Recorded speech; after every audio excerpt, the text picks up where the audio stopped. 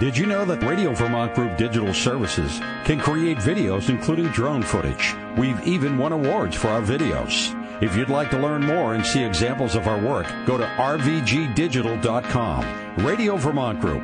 We're more than just radio. Welcome back to Vermont Viewpoint. Jim Douglas with you today. We had a great couple of discussions during the first hour about issues facing state government, public safety and housing in particular. Some real challenges, seemingly intractable. We wish our governor and legislators well as they wrestle with them in the balance of the legislative session. We're going to shift gears now and talk with Matt Denhart, president of the Calvin Coolidge Presidential Foundation. As I've told our audiences in the past, I have the privilege of serving on the board of that great organization to commemorate and promote the legacy of our 30th president, our local boy made good, the gentleman born in the tiny hamlet of Plymouth Notch, who went on to become the leader of the free world. And last year was the centennial of his first presidential inauguration, so we had a lot of activities, but we're going to have some more, and that's what we're here to discuss with Matt. Thank you for being with us. Thanks for being here. Delighted. Well, let's give a quick summary of the centennial year, Matt. 2023, 100 years after the presidential inauguration, a lot of activities, initiatives. Give us a rundown. Yeah, a lot happened, a big success. We're thankful to you, Governor, for the roles that you played, which were numerous, and to everyone in the listening audience, many of whom may have come and visited the Coolidge Historic Site in Plymouth Notch last year. I would say the apex of all the celebrations was right on the 100th anniversary to the second on early morning of August 3rd. Of 2023, at 2:47 in the morning, a group of a few hundred gathered outside the Coolidge homestead for a reenactment of the scene, which had happened, of course, 100 years earlier when President Coolidge, who was vice president, was visiting his father. President Harding died somewhat unexpectedly, and in those days, with more primitive communication systems, they couldn't send him a text message, or he didn't see the news by tweet. Rather, a messenger brought a telegram and drove it all the way to the Coolidge house in the middle of the night, woke up the vice president's father, who hurried up the stairs, knocked on the vice president's bedroom door, and let him know he was president. Of course, he took the oath of office right there in the family sitting room in Plymouth. It's isolated today. It was even more isolated back then, and the transfer of power, as you said, to become the leader of the free world happened right in Vermont. While everyone slept, very kind of classic Coolidge, no unnecessary ceremony, but a deep reverence for the importance of the work that was before him and the importance for the office that he was holding. And so we're grateful for all those who came out, and especially to you, Governor. You made a very fine Colonel John Coolidge, the father of the president. Thank you for your reenactments. I'm not sure I've recovered from my sleep deprivation, but it was a real privilege to be there, and hope it's another century before I have to do it again. But thanks for the opportunity. But in addition to the events of August last year, there were other activities, right? Absolutely. We had, right about this time last year, about a year ago, a big conference, a national convening at the Library of Congress, who co-hosted a big event that celebrated Coolidge. Coolidge and the American Project was the name of that conference. It was taped by C-SPAN, and many folks weren't able to make it to Washington, but wrote to us or called to say that they saw it on C-SPAN and enjoyed it quite a bit. It was 2 full days of speakers talking about the legacy of Coolidge, re-examining it a century later. Really a terrific event. And again, folks can find that video with C-SPAN or on a website that we created to help document all these activities, Coolidge2023.org. All the proceedings are there. We had not only many scholars and various policy leaders, including Senator Peter Welch from Vermont, who spoke, but also we were joined by many students. About 100 students came who are alumni of Coolidge Foundation programs, either those who have won our scholarship or applied to our scholarship or participated in our debate programs around the country, came in, many of them from out of town, to be with us for this multi-day conference. And another really neat aspect of it was we had the national debut of a new documentary film on Coolidge, really the first of its kind. There have been sort of shorter video projects about Coolidge, but this was the first one to be feature length, an hour, really telling Coolidge's story from his birth there in Plymouth to his time as leader in Massachusetts and eventually governor and vice president, of course, his surprise inauguration, and then his many achievements as president. So that film debuted at the library and had a wonderful reception. And then we held many events throughout the year, screenings around the country, and especially a great one in Woodstock, Vermont, over the summer, so that more folks are seeing that film, and people can find that as well online. It's now available through PBS nationwide. So check your PBS.org for your viewing area, and you should be able to find it. That film is called Coolidge: Rediscovering an American President. And lots of information, videos, all kinds of important historical information on the Coolidge Foundation website, right, which is coolidgefoundation.org? That's right. Yeah, Coolidge is the last president not to have what we kind of consider the modern presidential library. When he was, finished in office in March of 1929, there was no kind of institutional framework for what you do with your materials. So his papers went to a number of different archives, and that's how it is today. Quite a few of them are at the Forbes Library in Northampton, and many with the Library of Congress, many with the Vermont Historical Society, yet more with the Vermont Division for Historic Preservation, and the Coolidge Foundation itself has its own somewhat modest collection of Coolidge papers and items. But a number of years ago, it occurred to us that, the best way to do research these days, of course, is online. And given that Coolidge's papers are somewhat scattered and hard to find, that it would be a really worthwhile effort to try to digitize as much of this as possible and put it in one central place so that folks who want to learn more about Coolidge, and especially those who want to read his own words, either from his speeches or his press conferences or his proclamations or whatever it might be, can easily find those. So folks go to coolidgefoundation.org. You'll find in the drop-down menu a link to our virtual library. We have just about every speech of Coolidge is up there, his more than 500 press conferences. He was, of course, known as Silent Cal, and he was not one for kind of idle chit-chat, but he did meet with the press very frequently, more than twice a week on average, a very high rate for presidents. And you can find those the transcripts of all of those are available on the virtual library, along with many other resources for folks who want to learn more and dig deeper into Coolidge.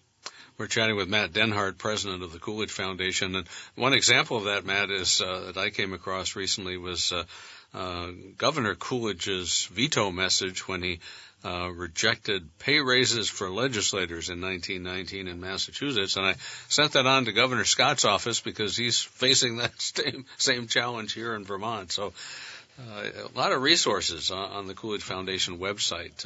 And what also I found particularly interesting is some audio recordings and video recordings of the president.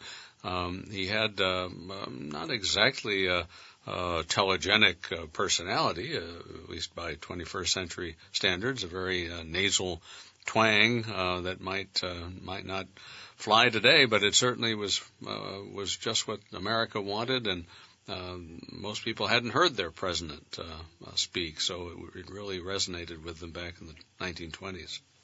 That's right. Yeah, the radio was the cutting-edge technology of the day, and Coolidge, I guess he wasn't the first president to be heard on radio. That honor, I think, or that award goes to President Harding, but he was the first to have one of his addresses carried nationally on radio. And he really was a master of making use of that technology, making sure that he could get his message out to Americans in a broad way. Of course, today the new technologies are Twitter and other things, but for Coolidge, he although he was, he came from a rural place, he knew how to make use of technology to his advantage and to the benefit of Americans. And with that twangy voice, they said that his voice cut through the airwaves like a wire through cheese or something. So I guess that twang worked well on radio. Well, if he lived just a couple of years longer, he could have been on WDEV, but he unfortunately left us in 1930. A little later on, we're going to play a new song that mentions President Coolidge. That's kind of interesting. But just wrapping up the thoughts on last year's centennial, we also reissued or republished a book. That's right. Have Faith in Massachusetts, which is the title of maybe Coolidge's most well-known speech. His speeches, by and large, are across the board are really terrific. But Have Faith in Massachusetts is a speech he gave when he became president of the Massachusetts State Senate, and there's a volume of his speeches, the first volume of his speeches by that same title, Have Faith in Massachusetts. And Governor, thank you for writing the foreword.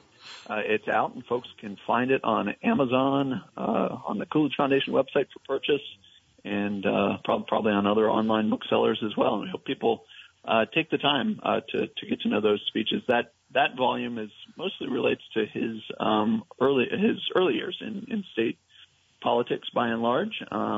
His presidential speeches came later, of course.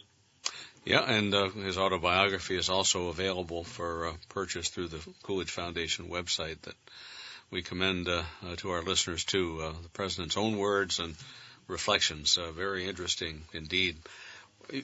Matt Denhart, President of the Coolidge Foundation, is our guest. You talked about the Library of Congress conference that was held about a year ago. Well, one good turn deserves another, so we've got another one coming up. That's right. America in Debt. This will be our annual conference this year. It will take place March 7th at the Library of Congress. And again, another terrific lineup of speakers. If you think about, the issues that Coolidge himself cared most about, he writes in that autobiography that anything related to the economy and to sort of government finances were particular interest to him. And the debt was especially important. I think those thrifty New England, values of his certainly carried through into how he thought that the federal purse ought to be managed. And one of the great accomplishments of his was that he managed to reduce the debt considerably. He balanced the budget every year. He's the last president to have balanced the budget every year of his presidency. And, often today it seems we don't even try to do that. The debt just grows and grows, or the deficits widen and widen, and the debt grows larger. So we're going to have a conference that looks back at history. Of course, debt is nothing new. We've had it throughout the history of our country. In fact, we had large debt right after the Revolutionary War.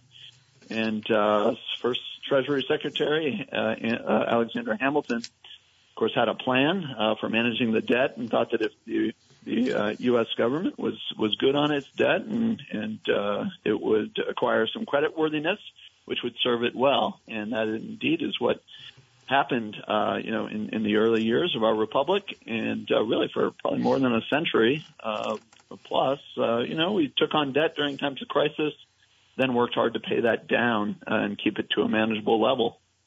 In recent times, we've strayed from that, and that's something that probably would alarm Coolidge and is a major challenge for our country. So all this will be considered by scholars, policymakers of both parties at this big conference that we're planning for March 7th down in Washington at the Library of Congress. And if anyone's listening and will be in the area, please do let us know. We have a few seats still available. Looks shaping up to be a popular event. But we'd love to include you. It'll be filmed as well, and the proceedings will be made available here before too long. Matt, this is a little off our usual beat, but you were able to facilitate the recording of a song that mentions President Coolidge. And the context of this is that a gentleman from Danville named Dwight Lakey, who has some other recordings out, by the way, wrote a song entitled Darn Tough Vermont in response to the serious flooding episodes that we've had over the past year. And it's designed as sort of a fundraiser, although on a voluntary basis. People can download it and are encouraged to send a contribution to the flood relief effort. But since there's a Coolidge connection, he was president during the devastating flood of 1927, we thought we'd better play it for our listening audience. So you might hear a recognizable voice in here, too. So let's roll it. It's called Darn Tough Vermont.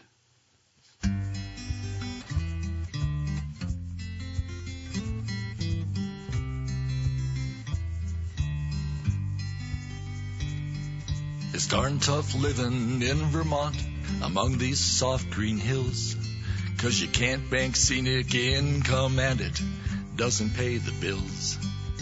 At least the state can't tax it yet. Someday they'll probably try. But the beauty makes life sweeter as we work hard to get by. You're darn tough, Vermont. You mostly do what you want, and what you want is mostly fair and true. You often do hard days of labor. You often do things for your neighbor, things you'd like your neighbor to do for you. It's darn tough following a V-Trans plow, kicking up sand and rocks, but it's cozy sitting by a fire, warming toes in your darn tough socks. It's darn tough living by a mountain stream when high water comes along, but your neighbors come and lend a hand and prove they're Vermont strong. You're darn tough, Vermont. You mostly do what you want, and what you want is mostly fair and true. You often do hard days of labor. You often do things for your neighbor, things you'd like your neighbor to do for you. Silent Cal spoke proudly of his brave little state. He bragged about Vermonters and the traits that make 'em great. He told of their persistence and resolve when hope was gone. When faced with difficulties, Calvin Coolidge said, "Press on." You're darn tough, Vermont. You mostly do what you want, and what you want is mostly fair and true. You often do hard days of labor. You often do things for your neighbor, things you'd like your neighbor to do for you. You're darn tough, Vermont. You mostly do what you want, and what you want is mostly fair and true. You often do hard days of labor. You often do things for your neighbor, things you'd like your neighbor to do for you. Things you'd like your neighbor. Do kind things for your neighbor, things you'd like your neighbor to do for you. Well, a little musical entertainment during our conversation here, Matt. But an interesting historical note because of the flood of 1927 and the more recent flooding that we've experienced. And thanks to Dwight Lakey and Roadside Studio in Danville for making that available. Matt, we've got a call. Let's go to Mark from Moncton on the line. Mark, you're on the air with Matt Denhart. Yeah, I have a question. Did Calvin Coolidge play any musical instruments following that song? Matt? Coolidge did not play any musical instruments, but he did like pets a lot. He also was not real good at sports. That's another question people often ask. He said of his time at Amherst College that he held the stakes, but he didn't play. He did not play any musical instruments. But Grace Coolidge did. She was a wonderful pianist. And, in fact, one of her pianos from the White House is actually at the Coolidge Historic Site in the Museum and Education Center, which is overseen by our colleagues with the Vermont Department for Historic Preservation. And folks can come in and see it there. And also in the historic church in Plymouth Notch. There's an old Esty organ, which some may recognize, and so music was certainly part of the Coolidge's life. But probably lucky for everyone, Grace Coolidge was the one who performed it. And we hope she rather than he sang, if there was any singing too. But that's right. Thanks, Mark, for the call. And the historic site is open roughly from early to mid-May to October for those who we hope will want to visit when the season gets up and running. That's right. Opens just before Memorial Day. Matt, we've only got a couple minutes left, but we talked about the centennial events during the last year, especially the highlight, which was the reenactment of the Homestead inauguration on August 3rd. But we've got some other summer activities coming up this year, right? Absolutely. Every summer we have a high school debate, the Coolidge Cup, as we call it. And students compete throughout the year. In fact, competitions have been happening last fall and already this winter in cities around the country, as far as Idaho and Dallas and closer and New Haven and elsewhere, down in North Carolina, at tournaments where students can qualify. They're one of the top finishers for the Coolidge Cup, which is a national debate championship that culminates at the historic site in late June and early July, where the students travel in and compete. The final rounds are on the 4th of July, and there are pretty significant scholarship prizes for the top students. Last summer, they actually debated whether or not Coolidge deserved to be ranked higher, even much higher. He, in the latest C-SPAN poll anyway, of presidents, he ranks 24th, and so their debate resolution was, does he deserve to be in the top 10? So the students learned all about Coolidge to debate that. About half we were proud to report that about half the debates ended saying, well, no, he probably doesn't. About half in folks thinking, well, maybe he does deserve an upgrade. So a pretty fair resolution, we thought, and a great tournament. We haven't yet set the topic for this summer's tournament, but it's sure to be a lively one again with students coming from across the country. You mentioned, too, on the 4th of July, we have a big public celebration. That's Coolidge's birthday, the only president born on the 4th of July. And so each year we celebrate that occasion. The National Guard brings a wreath that's sent from the White House and it's laid upon President Coolidge's grave. We have a ceremony when we do that. Members of the Coolidge family join us. We typically read some selections from Coolidge's speeches. And really just have a nice day. Usually there's a birthday cake available for folks to enjoy. We read the Declaration of Independence in the morning, and really a wonderful day to come out. So plenty will be going on this summer. And we've only got a couple of seconds left, but how about August? And in August 3rd, we'll reenact again. This will be the 101st anniversary of the Homestead inauguration. And then on August 17th, a Saturday, we will do a reenactment, another historic reenactment of a visit by Henry Ford, Harvey Firestone, and Thomas Edison, which was 100 years ago. They made a trip to Plymouth Notch to visit President Coolidge in an election year. This year, maybe I'll close by saying this year is the 100th anniversary of Coolidge's election in his own right of 1924. We have a new book just out by that title, 1924, all about the election, and we'll be celebrating that this year, too. Well, Matt Denhart, president of the Coolidge Foundation, thanks so much for being with us once again. We'll be back after the news. Don't go away.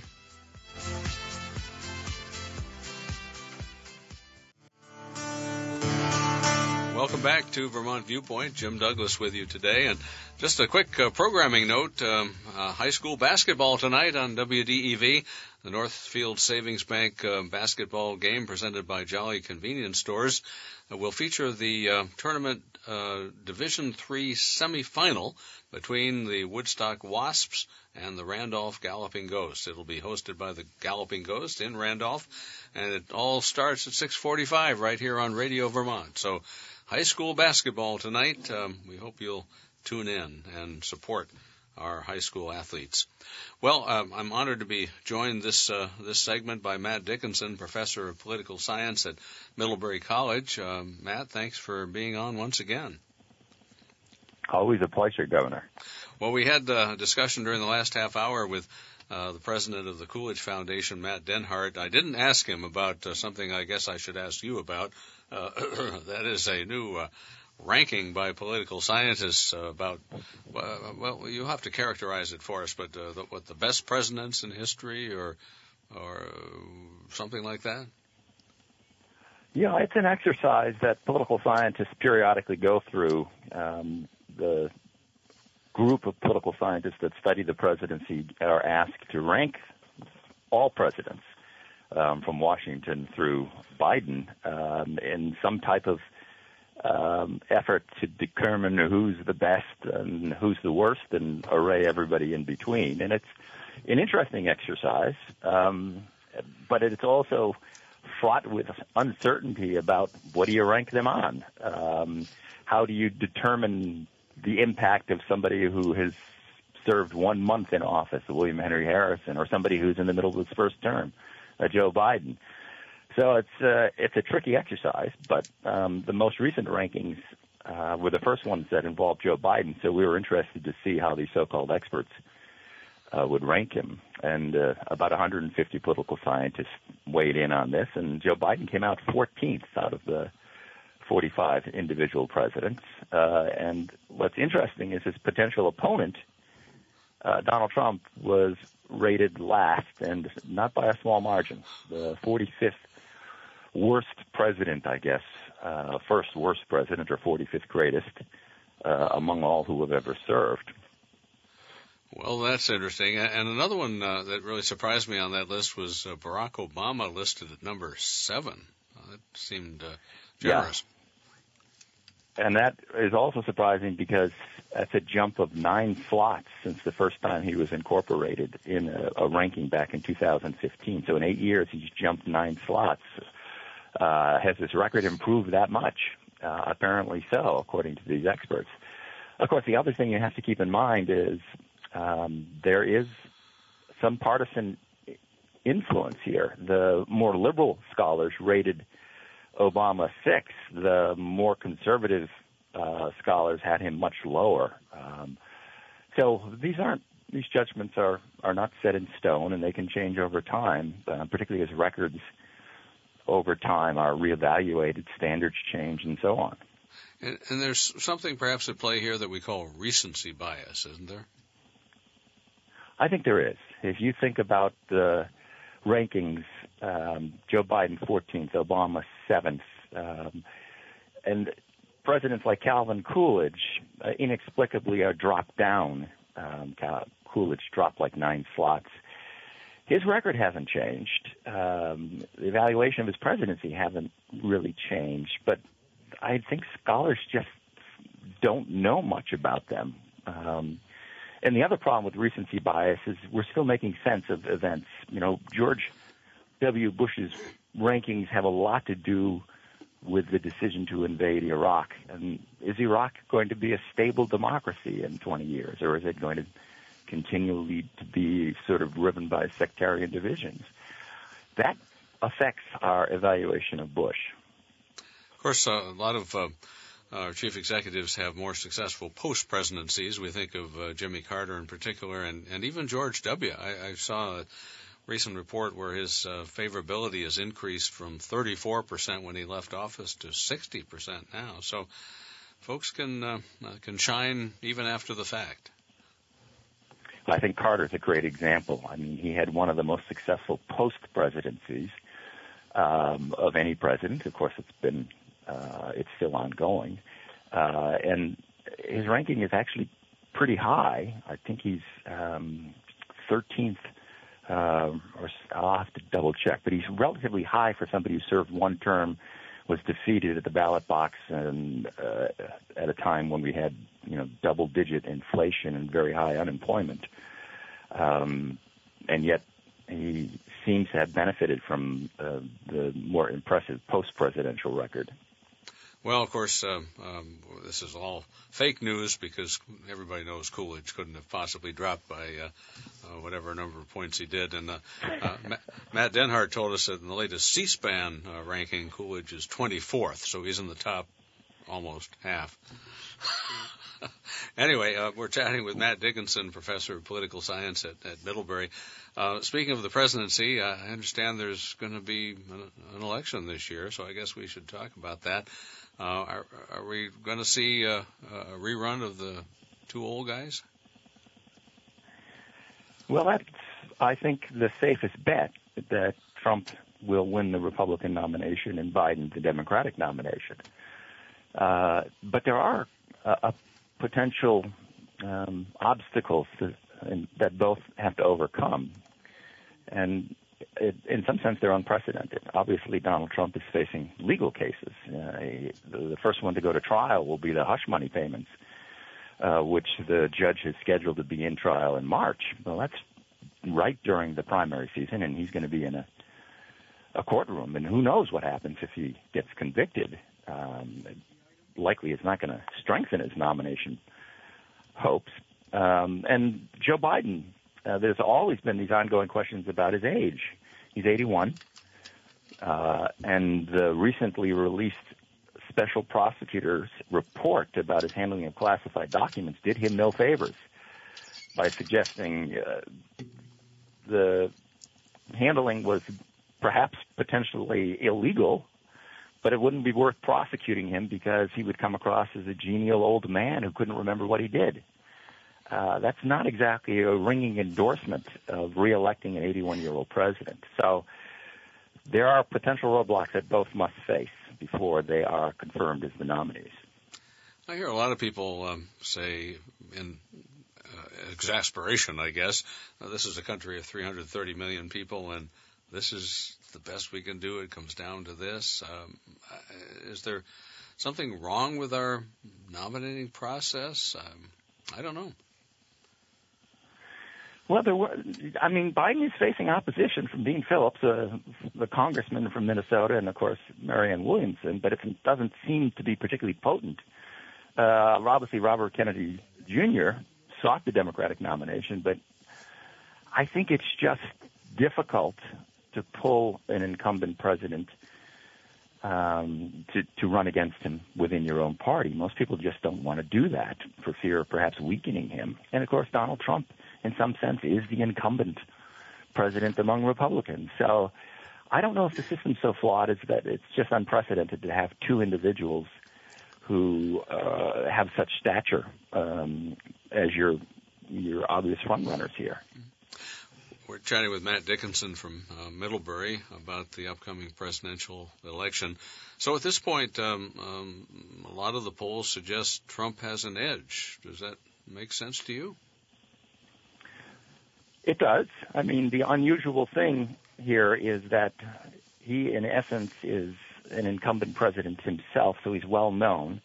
So we ought to pay attention, I think, more so than we normally would to polls predicting the outcome of an election in November. Usually at this time, they're not very predictive. We really have to wait until the presidential political conventions, the nominating conventions, before most people start paying attention. I think they're probably a little more predictive this time, but I wouldn't go to the bank here. I think the worry, if you're a Biden supporter, is that no incumbent president has had approval ratings this low, this late in the contest.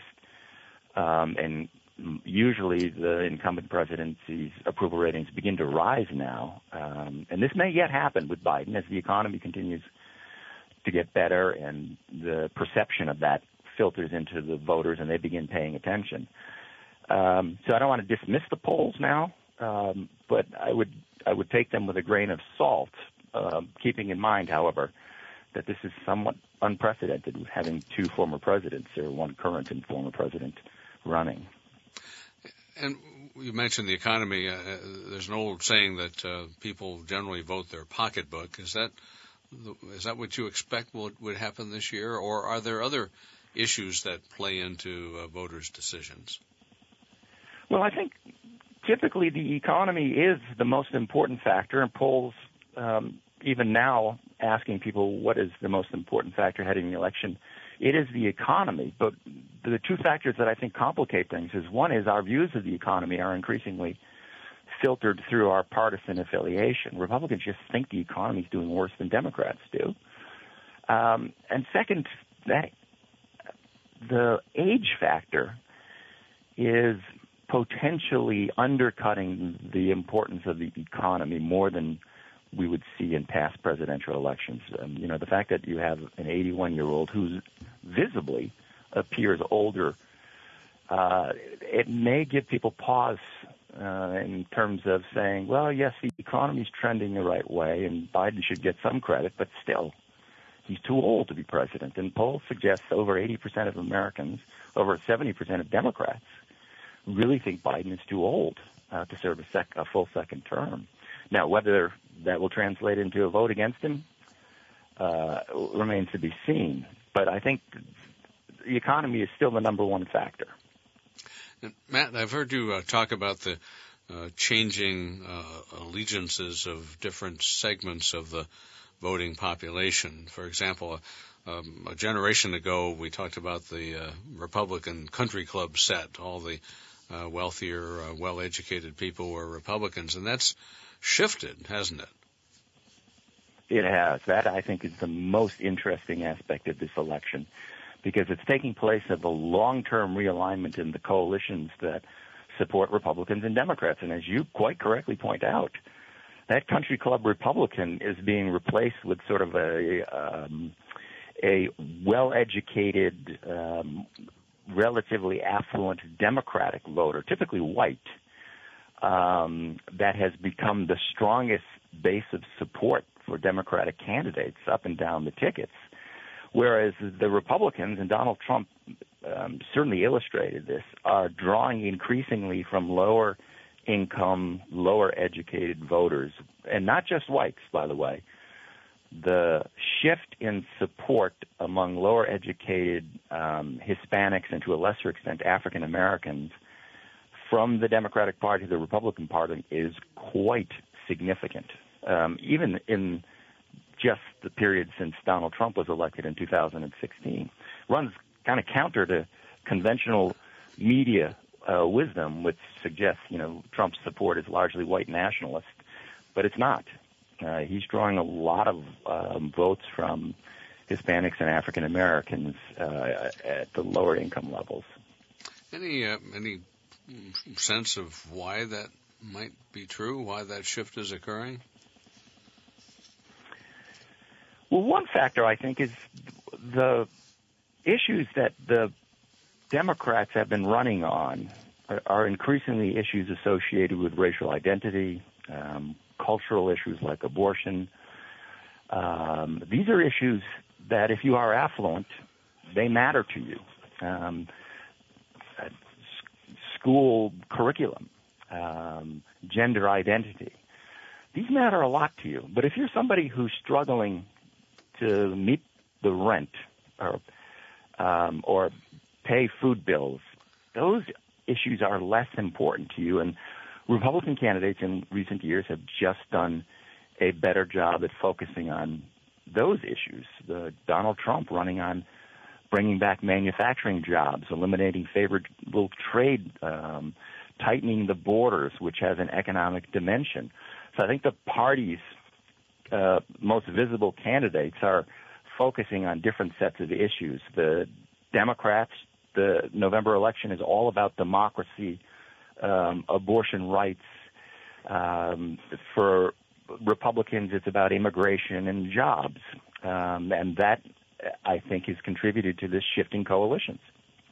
Well, fascinating to be sure. And Matt, I wanted to shift gears just a little to talk about the congressional elections.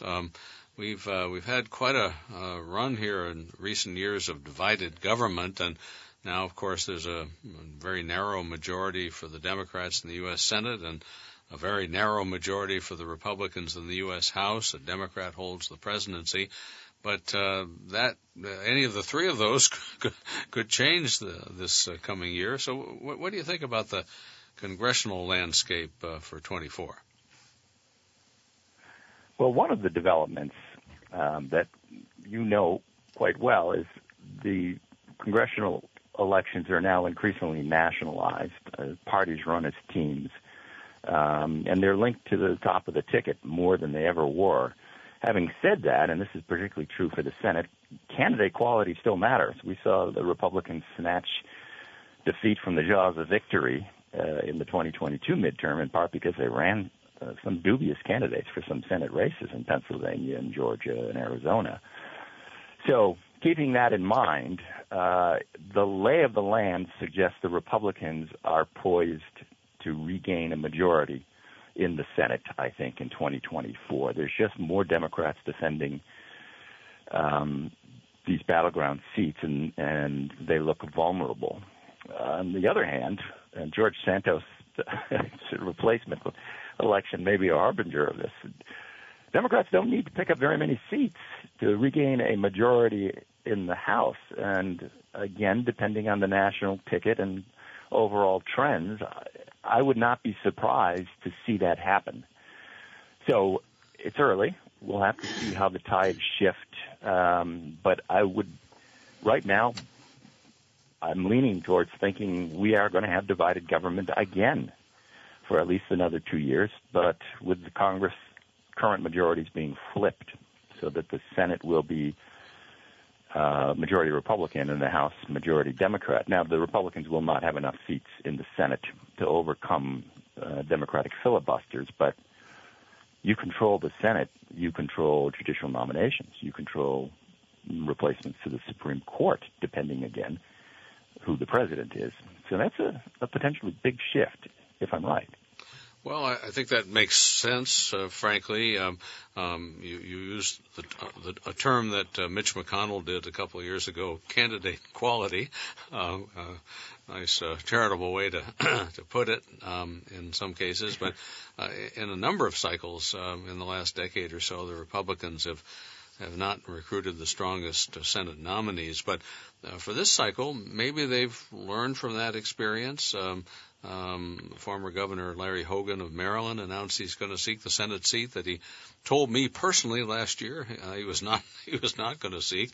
In Montana, it looked like a bruising Republican primary might yield a weaker nominee, but things seem to have settled down.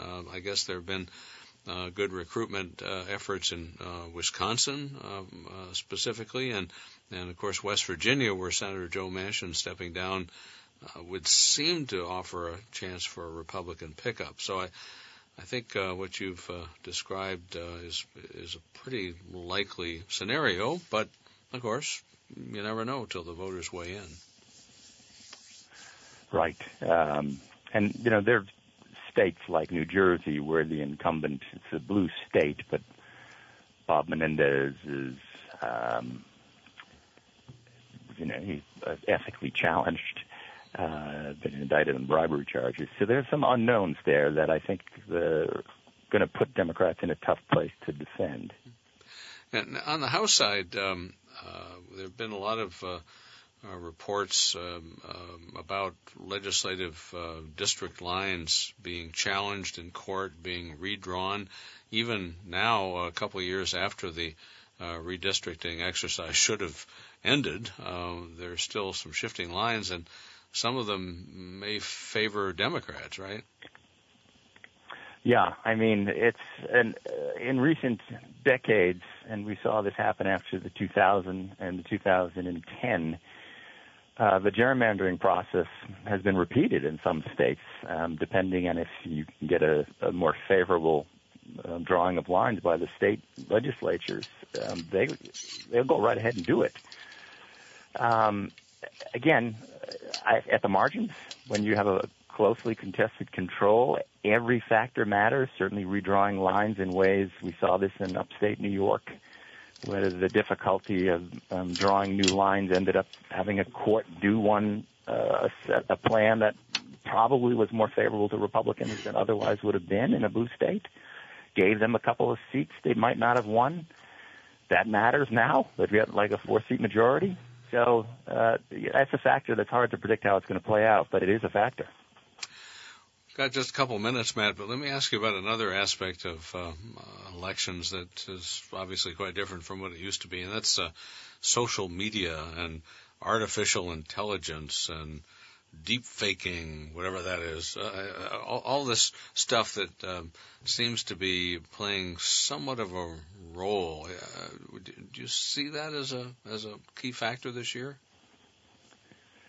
Well, it's the social media I would separate from the increasingly sophisticated artificial intelligence that you now see generating false images of candidates and making them appear to be saying things. I mean, that is a worry, but I don't think it's a significant factor in terms of influencing the outcome of races heading into 2024. Social media is a different story, though. I think one of the difficulties we have is the technology just seems to be changing. My students are on platforms that I didn't even hear of 10 years ago, TikTok and so on. And so we're not fully, I think, understanding the impact on politics. But one thing you do worry about is sort of misinformation and silos, ideological silos, and how much voters are hearing like-minded stories from fellow partisans. So it is a factor. Certainly, I think it contributes to the polarization of discourse because the loudest voices are the ones that dominate social media. And the worry here is not so much it favors one party or the other as it favors candidates who are more extreme in their views than perhaps more moderate and representative candidates. And I think that's the biggest worry about social media. Well, to be determined and to be continued. Matt Dickinson, Professor of Political Science at Middlebury, thanks so much for joining us once again. Thank you. Well, that's our show for today. Stay tuned for Common Sense Radio, and somewhere along the way, I'm sure we'll see you again. Take care.